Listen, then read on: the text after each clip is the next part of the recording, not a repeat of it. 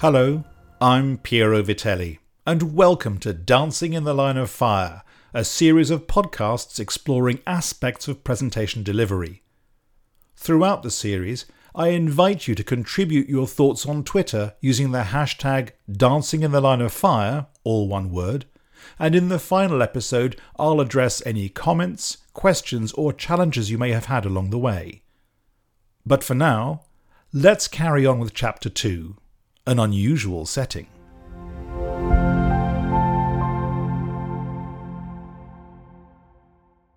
The chances are, if you saw a 1-foot diameter circle drawn on the ground in front of you, that you would be able to stand inside it. You might even be confident enough to stand on one leg or even hop on it briefly with your eyes closed. If it were a tree stump, maybe 4 or 5 inches off the ground, you might want to keep your eyes open, but no one would be surprised or think it particularly difficult if you were to jump up on it and strike a pose. It's an act my children are regularly drawn to perform when we take walks in the various woodland parks near where we live. But now imagine being asked to do that 10 meters up in the air on top of a telegraph pole.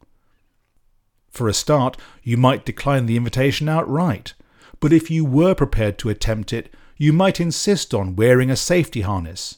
Your heart would probably be pounding, your legs shaking, and you might find it terrifying and exhilarating at the same time. Yet the fact is that you would be doing something with which you are very familiar in a setting that you find unfamiliar, frightening, and uncomfortable. And separating the act from the setting is essential if you want to learn how to get better at it. This is exactly how Philippe Petit developed and honed his skills from an early age as a high wire artist. He practiced walking on a rope, stretched between 2 trees set a few feet off the ground, for year after year to completely normalize the act. The more he did it, the more competent and confident he became, the bigger the challenge he set himself, and the greater the feat he achieved.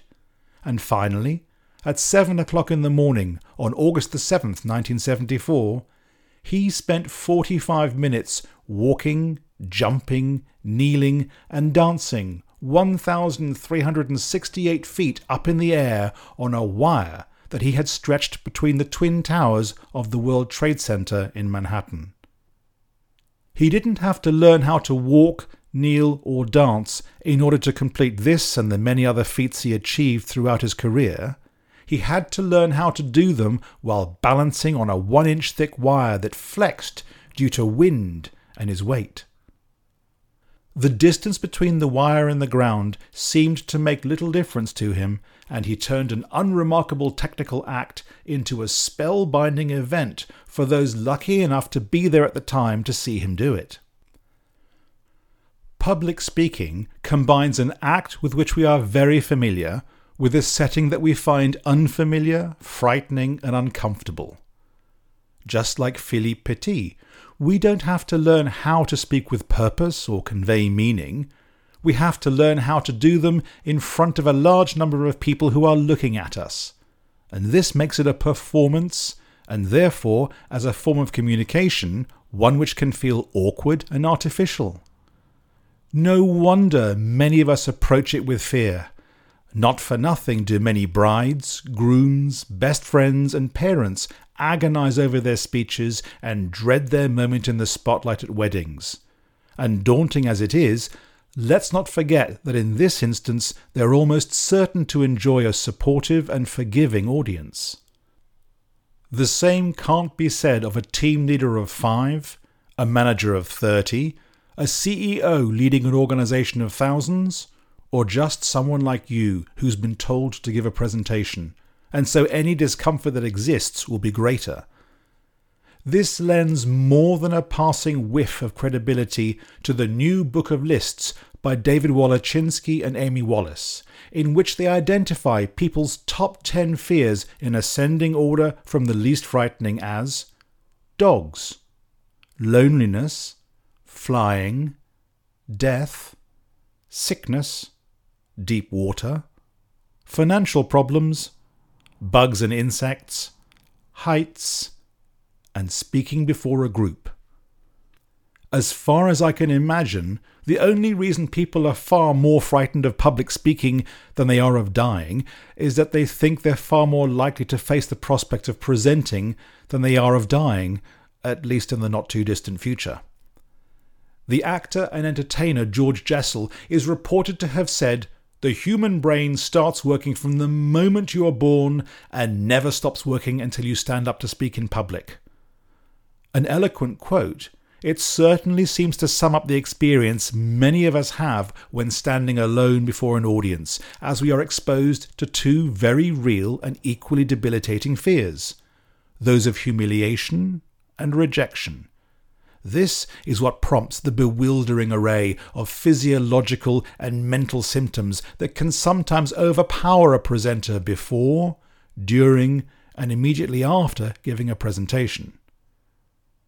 To protect ourselves from such danger, our natural response is one of fight, flight, or freeze. However, these are of little use when presenting, let's say, next year's sales targets to highly incentivized salespeople because they've given up their valuable time today to be told by us how much more they'll need to earn tomorrow. Never does time become money quicker than when we believe someone is wasting hours, and so it's small wonder that most audiences demand that we present well. Hell hath no fury like an audience bored.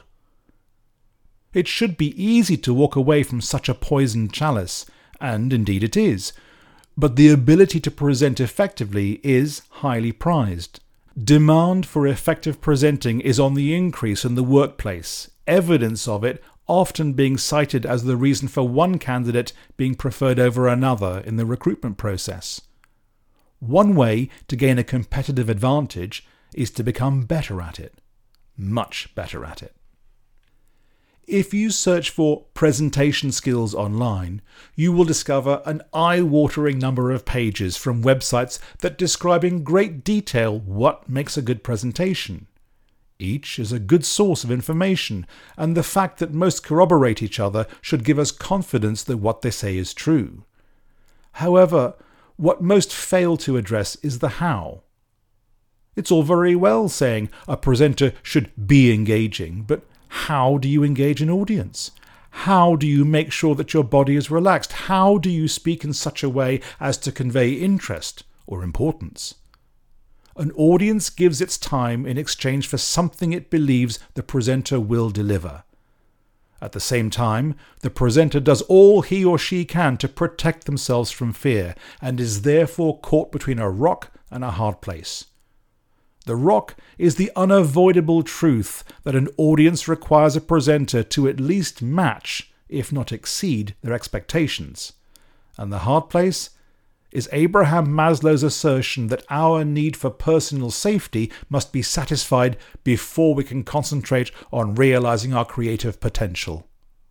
It can often feel like a vice-like grip, and to not just survive, but thrive in it, is to dance in the line of fire.